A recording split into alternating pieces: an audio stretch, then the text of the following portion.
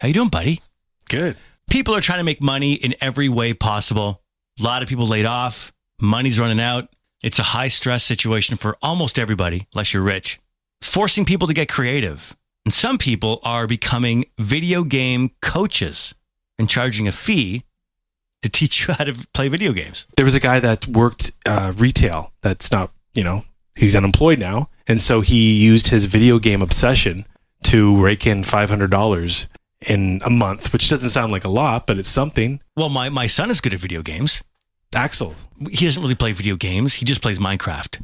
Well, Minecraft is big. If we get Axel to be a one-on-one coach, that could bring us some beer money. Let's get some tips. I'm going to FaceTime Axel. He's 6 years old. Hey, buddy. How's Zoom school going? Good. Guess what? What? On French, the teacher was like, what's the color? What's the color? What's the color? And in the middle of the class, Michael went, hoi, hoi, hoi, hoi, hoi, hoi, hoi. It was really weird. Is that French? No. Sounds French. Why would you think that's French? Do you have any good Minecraft tips? What? Are there any good secrets for being good at Minecraft?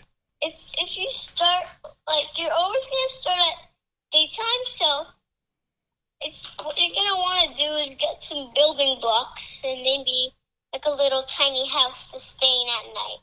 That's what I would usually start if you're starting survival. Okay, so the first thing to do is to build a house where you can sleep at night. Yeah. Okay, well, that's a good start. That's good. You can go in creative first and make a little house, and then you can go back on survival and you still have your house. But this is a thing in creative that you can't die. I really don't know what we're talking about. Yeah, we want to make some money, so. Yeah. In survival mode, and This is what happens. and then We can't end the conversation. like the first time I ever got Minecraft, I started in survival. It's like he's written a book about his experiences with Minecraft. And then I was walking around. I can never cut him off.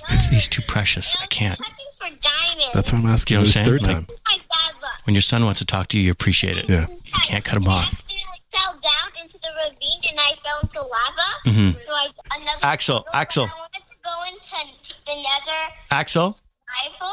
can you tell me when I get home? So I went to this will be quick. This is my life every day. And I died And I love it. I do love it. straight away. It's just that we're on the air, so I gotta... There's like 2 ghasts. 2 of them? Yeah, 2. Okay, I want you to show me when I get home. I want to see it, in person. Okay. I like the tie-dye shirt you're wearing today. Yeah. Looks cool. I can see on FaceTime. Okay, I love you. I gotta go, okay? Bye-bye. I'll see you in a bit. Bye-bye. Love you. Bye. There we go. Okay. There you go. Story checks out. He's going to be able to make us some money. It's a thing. Like, at first, it was a little bit weak, and then I went, oh my God, he knows his Minecraft stuff. The Kid Carson Show. We love it. On Z95.3.